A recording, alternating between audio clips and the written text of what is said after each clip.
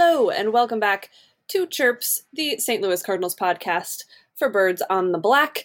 One of several, I should say, St. Louis Cardinals podcasts for Birds on the Black. But this is the one with Alex and myself, and we are back to talk about a team that really just keeps hitting the repeat button on all the bad things they're doing. So I don't know that we have a whole lot of new information to share or shocking opinions to bring to you today. Alex, the Cardinals continue to look very much like they have pretty much the entirety of the season. Is there anything in the last week where they've played pretty bad teams, the Braves and the Royals, that you feel good about at this point? We'll start there. We'll try to start things on a good note because I'm not sure it's going to end there. I know there is something. I off the top of my head, I don't know what that something is. Gosh, that Braves series was rather deflating. Although not as deflating as it would have been 3 weeks ago, I think. It arrived at a time where I was just like, okay, yeah, whatever. Yeah, they blew this game, and I don't really care. Unlike that game they blew against the Cubs where I was saying ridiculous things like, oh my gosh, I was lying in bed and, wondering if things would ever be good again. I didn't feel that way at all about the Braves series, which I think means we've realized who this team is and that they're not very good, as Mike Shannon put it so eloquently in his broadcast of Sunday's game. Yeah, leave it to Mike Shannon to really just set it all straight. Not that we didn't already know it, but to kind of put it out there as publicly and as officially as he did to say, you guys, they're just not good.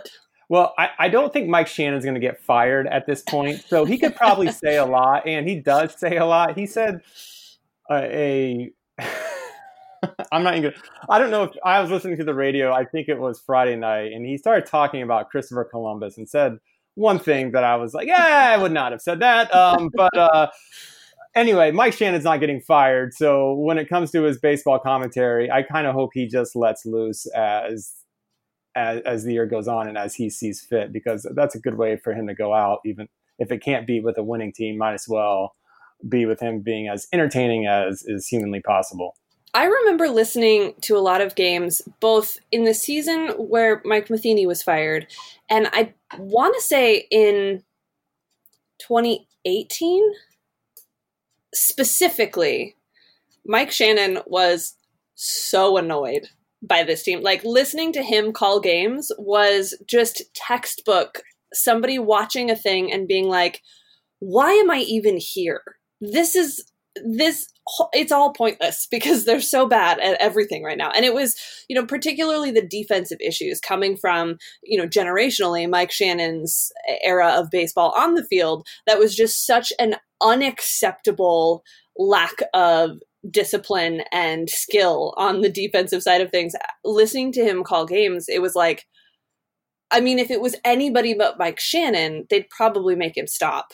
But since it's Mike Shannon, what are you going to do? Yeah. And he's kind of back to that point. His actual game calling this year hasn't been spectacular, but the commentary really is probably the most genuine and honest commentary that you're going to get in any platform as far as covering the Cardinals. Agree. And I remember exactly what you're talking about. I was going to say it was the 2017 season, but you might have been right. It might have been early in that 2018 season. And what Mike Shannon does not like is a baseball team that is not fundamentally sound. And that's what was happening in 2017 and 2018. And it's hard to break him. He understands a baseball season that, sure, you're going to have dramatic wins and you're going to have crushing losses. And that's just the way it goes. So when he reaches that point where he loses patience with the team, it's never out of whack. It's always for a good reason. And it's always in line with what the fans have been thinking and saying for a while. So when Mike Shannon tips over that scale, then things are not going well. Yeah, it's not only not going well, but he's also not amused anymore by either the game itself, which he obviously loves, having been around it for so long, or by the entire organization that's just letting this happen. You get the idea from him that he may not directly call out any names in the front office, but he's also not going to, sugarcoat anything and pretend like, well, they're doing the best they can. They're really grinding it out. No. When Mike Shannon reaches that point, it's like, what are you all doing? Why are you all here? Why are you not making it better? And we've reached that point. I think a lot of us share that sentiment as well. And we've talked about that really endlessly in the last month or so. I know we were joking before we started recording. I even said it on the podcast with Daniel Shoptaw earlier in the week. Just hit replay on any of the last 3 or 4 episodes, and you're probably going to think that it was about the last week of Cardinals baseball.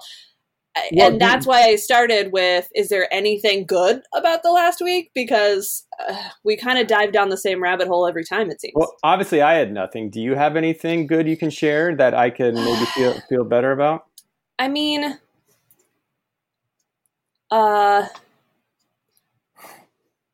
they won the series with the Royals. Yeah, at least I guess there is that. I don't know how good you feel about winning a series against the Royals, but they did. If I can butt in real quick.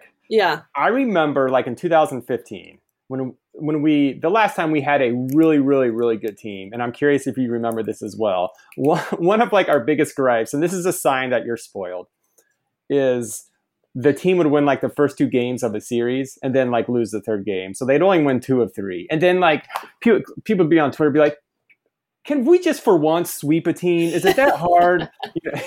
Hey, meanwhile, we're rattling off like all these series wins and we're annoyed that we can't sweep a team. Yeah. So you are right. They won the series and that is the goal. A sweep, nice, absolutely. But the main point is they won the series. Right. They did win the series. I think what eliminates sort of the more pleasant aftertaste of winning a series is that at this point it kind of feels like, but does it matter though? I mean, cool. They won a series after getting swept in the one previous. So it feels like it doesn't have the same impact as if you were regularly winning those 3 game sets. And that maybe is where the conversation turns to, okay, now they're still in what is a relatively easier part of their schedule, right? Heading into a series with the Pirates and then the Royals again, should be able to win both of those series if they're not the average or just below average team that they have been for most of the season. I think we've all come to terms with the fact that they probably are that team, that average or slightly below average team. So what do you look for in a week like this with the Pirates, the Royals? I'll be honest, Pirates, Cardinals, Royals, Cardinals, not compelling to watch if you just think about those series on paper and kind of think, is there something else I can be doing with this 3-hour block of my time? But is there anything coming up or any reason in your mind that we can watch this week with some level of interest or hope or anything beyond, hey, maybe Jack Flaherty comes back this week? Sure. And I think what's funny is those other teams, their fans are probably saying like, oh, good, the Cardinals, like finally an easy, like we are now a part of that group. If we want to be honest with ourselves, I think, I mean, we're not in Pirates territory, but we're the Braves. I mean, we're not any better than the Braves. You also said something that made me think that, reminded me of this, that I used to think it was like my duty to try and watch every game, especially when I was able to do that, which I'm not quite able to do that anymore. But I used to be able to do that, and I thought like it was my job to watch every game. And I think I'm trying to remember who it was I was talking with, and it may have been Matt Trueblood, and he made a good point. He's like, no, the baseball season is 162 games for that purpose, in that you don't have to watch every game. Like, you should take a night off every once in a while, whether you're enjoying yourself or not. And now this is something I felt like, for me personally, was a good idea. I mean, everyone if you're still getting enjoyment out of watching these guys play on television every night, then you should absolutely keep doing that. But I remember thinking that was a very good point, that, look, there are 162 games. You don't have to watch every night, whether or not your team's in first place or last place. This is a very hard season to consume that way. So there's certainly no shame in not watching them every night. In fact, I have, as I alluded to earlier, I have turned to the radio more often than not recently, partly because it's Mike Shannon's last year. And so when they're at home, I kind of want to hear him, because we're not going to be able to hear him much longer.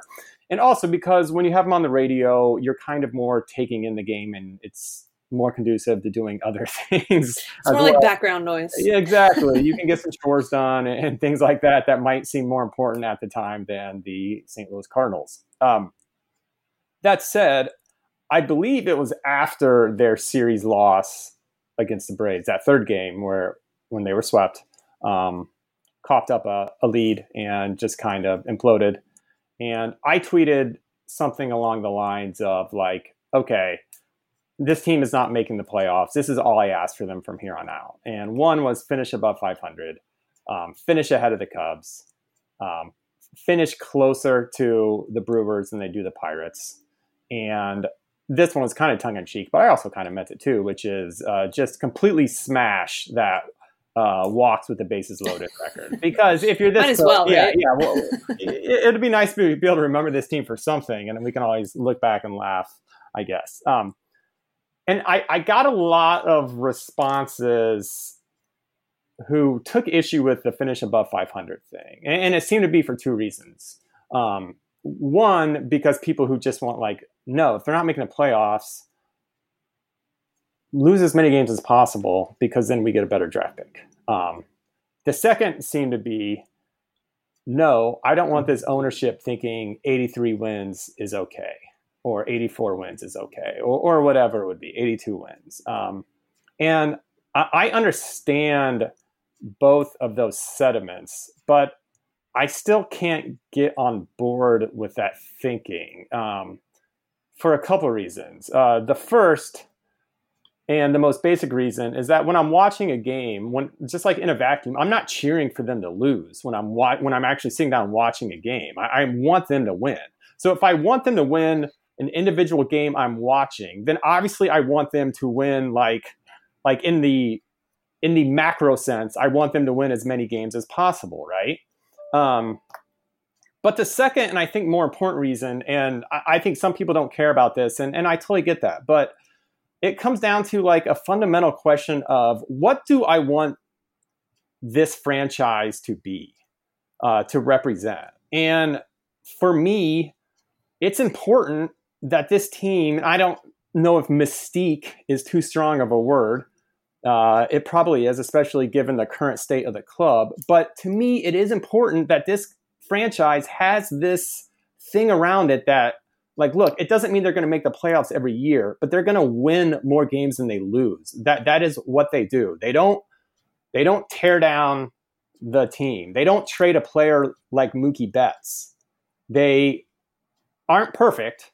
They've been rather imperfect lately, but they're still going to win more games than they lose, because they are a solid club. And they have done that every year going back to 2007, the second longest streak in baseball, to the Yankees, going back to, and the Yankees haven't finished below 500, I think, according to Shoptaw, and I believe he's right. I read his post this morning, I think 1993 or something to that effect. It's important to me that the Cardinals are in that same sort of conversation, that sphere with the Yankees. One, just because I'm a fan, and it's just like, feels good to be a fan of a team who can say that, because God knows I'm a fan of plenty of other teams who stink, and who stink more often than they are good. So it's nice having a team that is good more often than they stink. But second, I do believe having a Cardinals team that can consistently look in the mirror and be like, this is who we are, we win more games than we lose, is good moving forward for being a free agent destination, for being still somewhat of an appealing place. I think that's why we have Nolan Arenado on the team right now, because he looked at this franchise and said, like, that's the type of place where I would like to play. I would hope to think there are still other players in baseball who feel that way about the St. Louis Cardinals. And I don't know if they would feel that way about St. Louis Cardinals if we strung together a couple of sub 500 seasons. And yeah, we're going to get a better draft pick. That's absolutely true. But the reason why I'm watching and consuming this sport, this team in the first place, is because I want them to win, both in the micro sense and in the macro sense. And it's important to both my fandom, and it's important to how I think the future of this franchise will be moving forward. And this is too good of a franchise, should be too good of a franchise to ever accept that, to ever accept like, no, I want them to lose, or they should be losing so we can get a good draft pick. It doesn't mean letting the front office off, or I guess ownership off the hook. It doesn't mean we can't complain about trades or misevaluating talent, because we absolutely can and we absolutely should. But that doesn't mean, in my opinion, for me at least, that I want them to lose. I still want them to have that sort of mystique. I still want to be able to say, like, yes, even though they didn't make the playoffs, they were still at least relevant in some sense. You know, I live 40 miles from Baltimore, and I've seen that rebuild, or whatever you want, if you even want to call it that, going on. I can tell you, I get the Washington Post every day. They don't even talk about the Orioles anymore. And now that has to do with the fact that there's another baseball team that is right in town. But the Orioles still get coverage when they're good. And it would be like, it's almost like they don't even exist right now. And I don't want that ever to be the Cardinals. And there's no reason why that couldn't be the Cardinals if but if they adopt this idea that, okay, you know, we are going to like strip this down to the studs and work on like building up our farm system. Because what is it about the current state of the club that tells you like, oh yeah, they're going to draft really well, they're going to develop all these great players, and then we're going to be right back in the thick of things on the strength of homegrown talent. And that's not to dismiss the idea of homegrown talent, especially for this franchise's sake, as we've seen it be very important.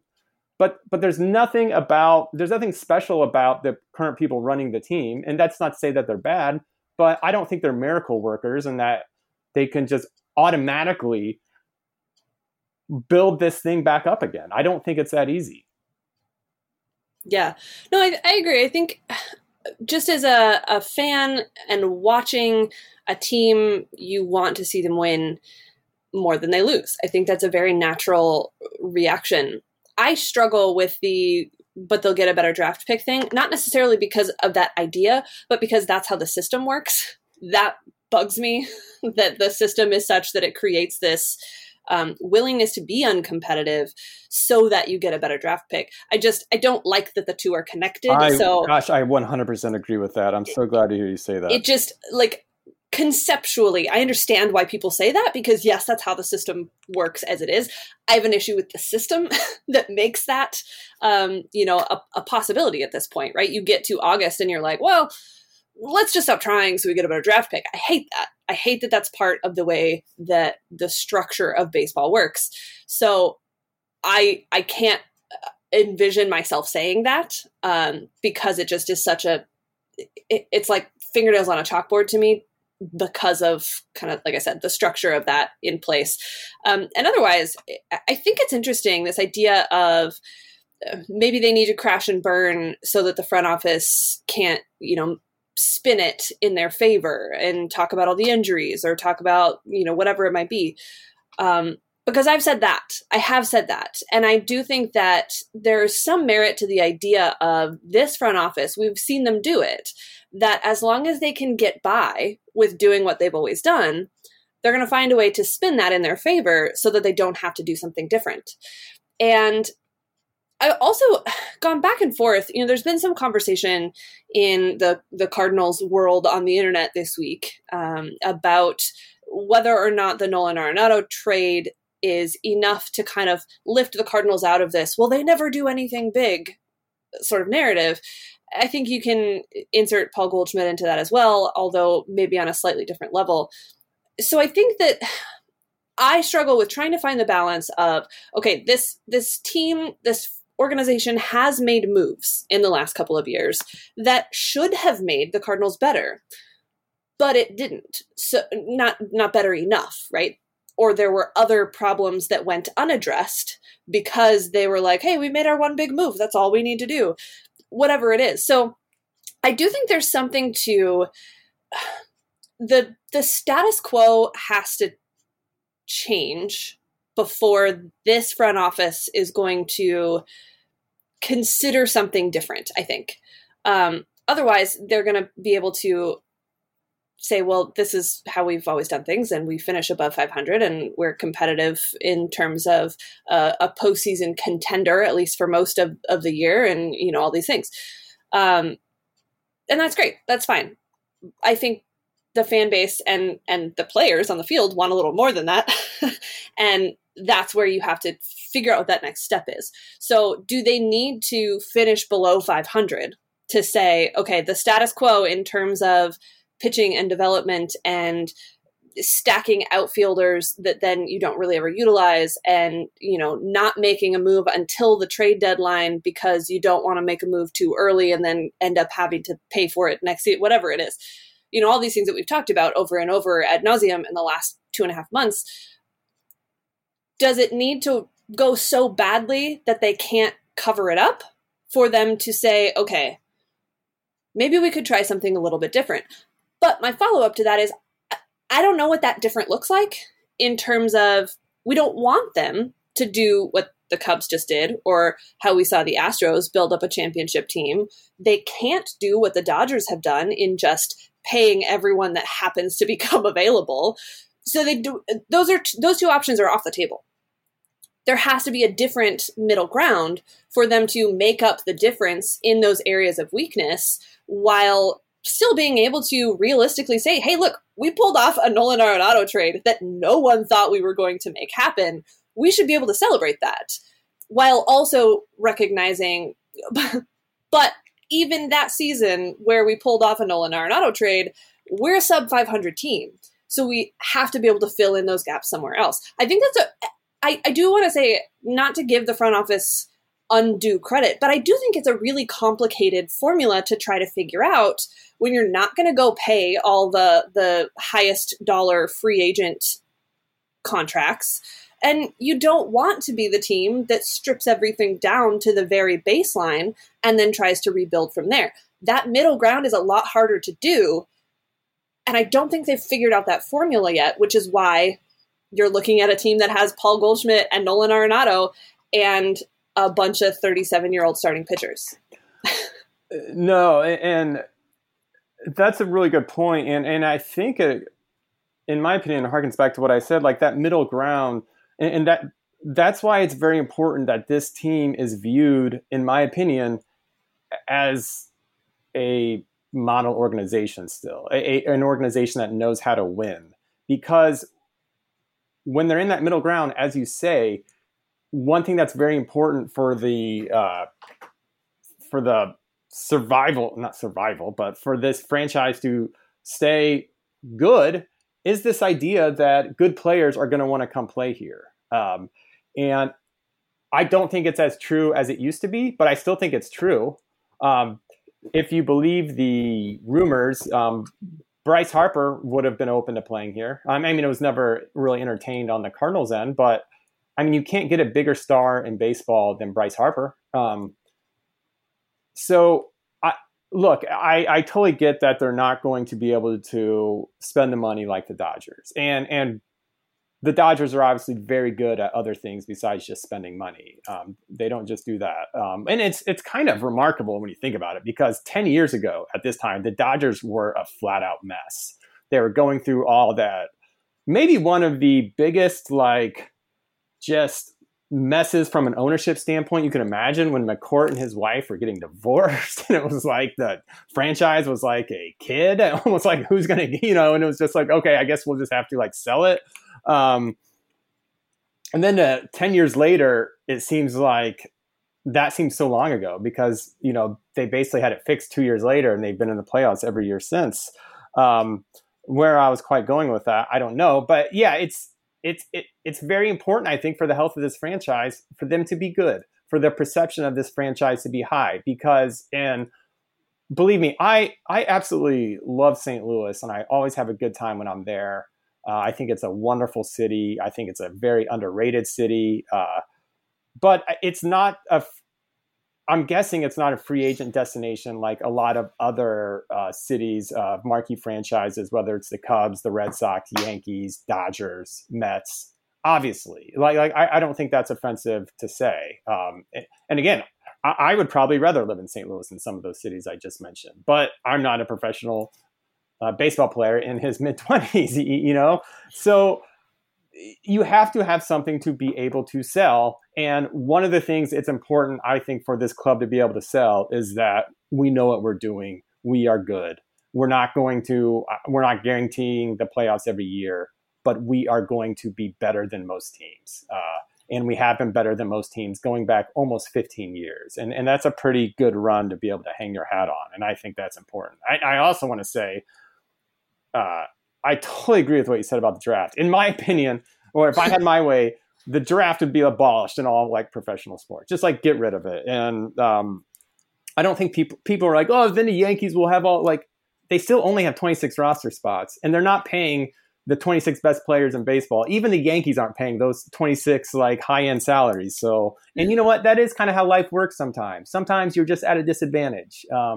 If you're a small market club like Kansas City or Milwaukee, and you just have to learn to deal with it. Second thing, and the reason why I don't care about the draft pick is because I got to be honest, I don't know much about the draft picks. I don't know who if the Cardinals pick 18th, I hope they go with this guy. But man, if they could slide up to 14th, then they would have an inroad on, I'm not Kyle. So I don't know. So it's so far detached from even my view that I just so don't care about the draft picks. That's not to say other people shouldn't, because I totally understand why that's important to a lot of people. But for me personally, it's just not really on my radar. Yeah. And I think there's not often a clear discrepancy between, some of those mid-first round draft picks and, whoever else you might. The Cardinals aren't going to crash and burn and have the worst record in baseball, most likely. So it's not like they're going to have the first pick of the draft. So I'm not sure how much of a difference those couple of spots would make at this point in terms of the draft pick either. So yeah, that not really on my radar, though I totally understand because of the structure of the system that is on people's minds when they think, well, the silver lining to a bad team is a better draft pick. I would also say, just to go back one more time to what you're saying about why it's important for this organization, perhaps more than the Yankees or the Dodgers or, some of these teams that at any point, at least now, can say, hey, you want to come play for us? And somebody's going to be like, yes, I do want to live in LA. And yes, I want to play for the Dodgers because you're going to pay me a lot of money. It is important for the Cardinals to maintain that idea, at least, at the very least, the perception of this is a team that's good at baseball year in and year out, because they don't have those other advantages. They're not going to be a team that has the worst record in baseball and is going to get the first pick of the draft, and they're going to do that 3 years in a row on purpose so that they can rebuild from there. That's not what they're going to do. They're not going to be the highest paying offer in the free agent market because they don't have that much flexibility. We would probably argue they have more flexibility than they want us to believe they do, but they don't have that much flexibility to go and be those big market teams. Most likely. I mean, I'm not looking at their financials, so I don't know that I don't know how much room they actually have to maneuver, but you get the point. So they don't have those other advantages. The thing that they have is we're going to be a competitive team. We're going to play the game in a way that it is compelling and exciting and brings 40,000 fans to the stadium every night. And those are two things they do not have this season. They're not playing good baseball. They're not bringing fans into the stadium. And if I was part of the front office, I would be wildly concerned about those two things. And that's why it's so bizarre to me to see this sort of wandering through baseball without a plan to attack those two issues, at least from the outside looking in, because those are the only two things you have, is being competitive with a chance to make the playoffs every year and a fan base that's going to be there no matter what. Neither of those things exist for this team right now, regardless of Nolan Arenado. And that is why I think they should be concerned. Agree. And it made me think back to 2019 when the playoffs were starting, and we had a conversation about attendance at Busch Stadium, which there were a few open seats, like kind of in the nosebleeds above Big Mac Land. And looking back, I think I was wrong because I kind of came from the perspective that this is not a big deal. People are freaking out about something that's not a big deal. It's a day game, blah, blah, blah. But if what we've seen since then is any guide, it's hard to say because last year there were no fans, and this year, there's still obviously a pandemic hanging over the head of the season. Hanging over the head is that I don't know, whatever. It's been a long day. What was I saying? Yeah. The attendance is not good. And I do think it's something to be worried about. And I bet they are worried about that.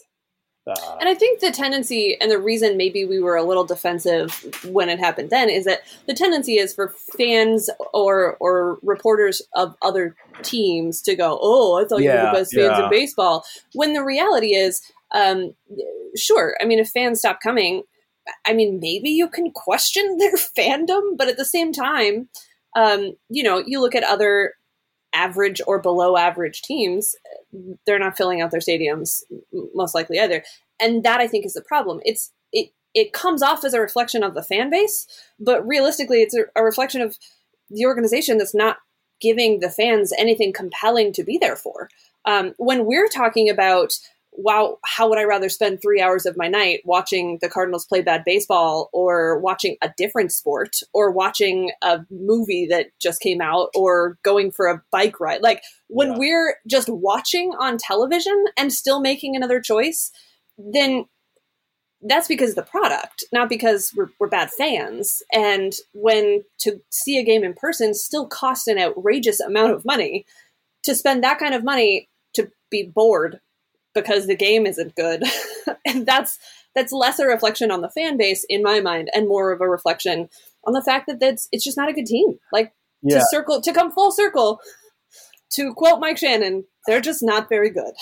I think there's also something to the idea that, so beginning in 1982, the Cardinals had Ozzie Smith. And from 82 to 96, they not only had Ozzie Smith, but mixed in with that, they had some good to great teams, including a team that won a World Series and 3 teams that won a pennant. And even after they started being kind of mediocre in the late 80s and early 90s, they still had Ozzie Smith. And he was a big draw because he was the type of player we just never knew when he was going to just make a great play. So attendance was very good. And then he retired at the end of 96 season. So 97 begins, and at the trade deadline, they acquired Mark McGwire.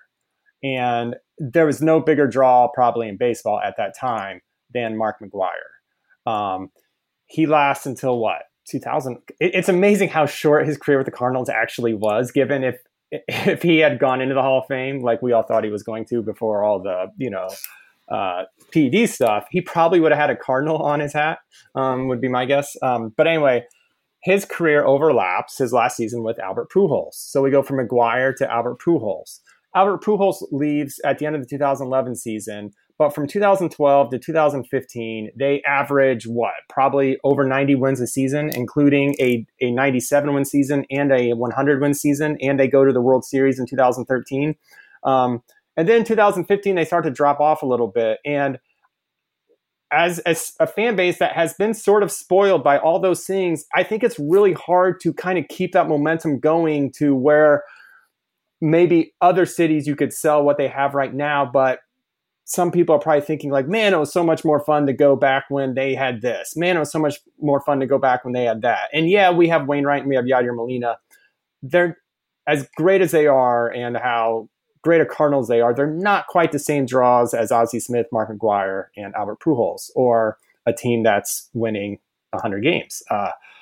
When it's a team that's just winning 84 games, I just don't know if even guys as beloved as them are big enough draws with how spoiled this fan base has been with star power and great teams to draw the masses to the stadium. Well, and you can also say, well, what about Arenado and Paul Goldschmidt? That's a very good question. Like, what is it about those two acquisitions that haven't quite maybe moved the needle attendance-wise. I don't know. My guess is with Arenado, it just happened to coincide with the team not being very good. And so at first they were very excited. And now that they're not only not very good, but they play a frustrating brand of baseball, a slow, lots of balls being thrown, lots of walks, not a lot of standing around while guys are trotting home after a bases loaded walk. That is not fun to watch. And so I think that's kind of what's going on here. Yeah, and I think in terms of those other guys that you mentioned, I mean, you're talking about Cardinals Hall of Famers for a reason based on their Cardinals career, right? Right now, both Paul Goldschmidt and Nolan Arenado are baseball stars because of their career before St. Louis. Nothing that they've done in their limited time in St. Louis has really been earth-shattering in terms of cementing them in Cardinals lore, like Mark McGwire and the home run chase and, obviously Albert Pujols and everything that he meant. Some of those are also, we kind of talked about, homegrown players. Some of their most beloved stars, who are also baseball Hall of Fame type players, are just Cardinal lifers. And that's why they have that draw. So as good and exciting and valuable as the additions of Goldschmidt and Arenado are, without the winning, there's not the same connection to those guys and to their impact on the city or the game or the championships or whatever. We don't have a postseason Paul Goldschmidt moment where it just changed everything and rewrote history. We don't have that with Nolan Arenado, and those are the things that you won't get if it's not a good team. They're going to be good players on an average team that you're always going to feel like, well, when is their moment going to happen? And without the winning, those moments don't tend to happen in the same way. I think that makes that lifelong connection to the city. So there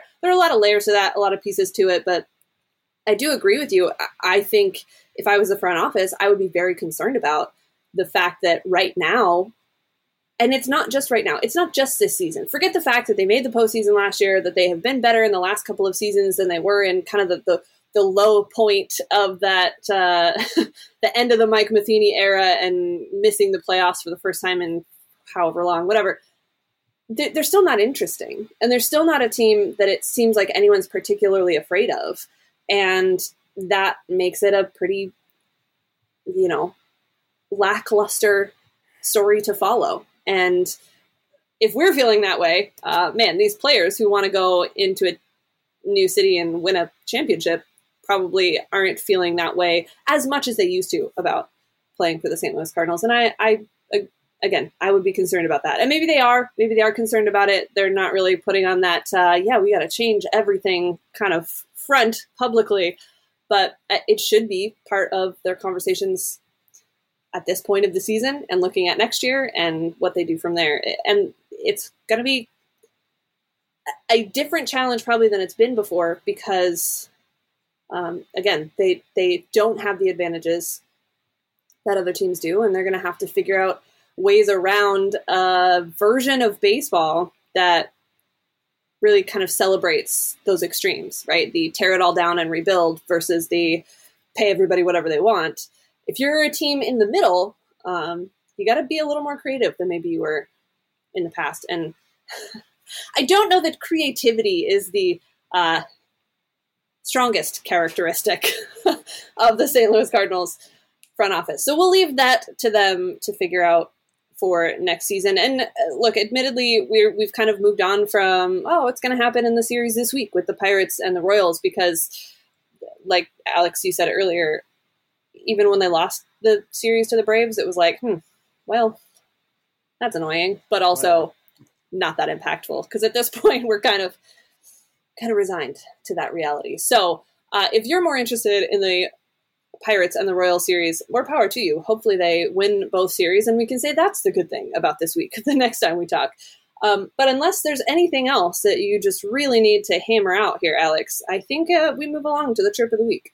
That sounds good. And I have a good friend going to the Pirates series, and he promised he would bring home a few wins. So there you go. We will hold him to that. Here is the chirp of the week. Because we're talking about the Cardinals and the draft, I wanted to look up their first round draft picks within the under the top 10. So like 1 through 9. Now, am I leaving out 10 because 10 would include Ted Simmons and then that would blow up my whole narrative at the end? Who's to say? I don't know. But I wanted to look at how many first round, Rule 4 draft picks the Cardinals have had 1 through 9 in their history, starting in 1965 when the draft became a thing. And by my count, they've had 10. And they are as follows. LaRon Lee was their the seventh pick in the draft in 1966. Ed Kerpiel, no idea. The 8th pick of the 1971 draft, he was a first baseman that the Cardinals selected. Terry Kennedy, the Cardinals picked him with the 6th overall pick in 1977. Andy Van Slyke in 1979 was the 6th overall pick selected by the Cardinals. Let's see here. Bob Meacham, 1981, the 8th overall pick by the Cardinals. 8th overall pick in the draft, picked by the Cardinals. These were all picked by the Cardinals, okay? So I'm just going to stop saying that. 1984, the 7th overall pick in the draft was Mike Dunn. Also, my wife's first cousin. I think I've mentioned that a couple times. I will probably see him this Christmas, depending on the Delta variant. 1989, the 6th overall pick was Paul Coleman by the Cardinals. 1991, the 4th overall pick, their highest, I believe one of their highest draft picks, certainly in my lifetime, Dmitri Young. They selected him 4th overall. 1996, the 3rd overall pick, Braden Looper. We all remember Braden Looper. In 1998, the 5th overall pick, J.D. Drew. And those are the 10. And I wanted to add up their wins above replacement via Baseball Reference while those 10 players were with the Cardinals. Okay. So those 10 players put all together, how many wins above replacement, how many wins did they give the Cardinals? And according to Baseball Reference, the total is 29.0 wins above replacement from those 10 players while with the Cardinals. 28.3 of those wins come from Andy Van Slyke and J.D. Drew. Now, Braden Looper, if you include his second stint with the Cardinals towards the end of his career, was worth 2.2 wins above replacement for the Cardinals for his career. However, the others all added up in the negative, so it cut down on a little bit there. I guess, this is one of those things where I had like a narrative in mind. And then so I went to research it, assuming it would like really back up what I was going to say, which is that, look, the draft's hard. You really never know. And like, I was expecting to get like a number like 11.5.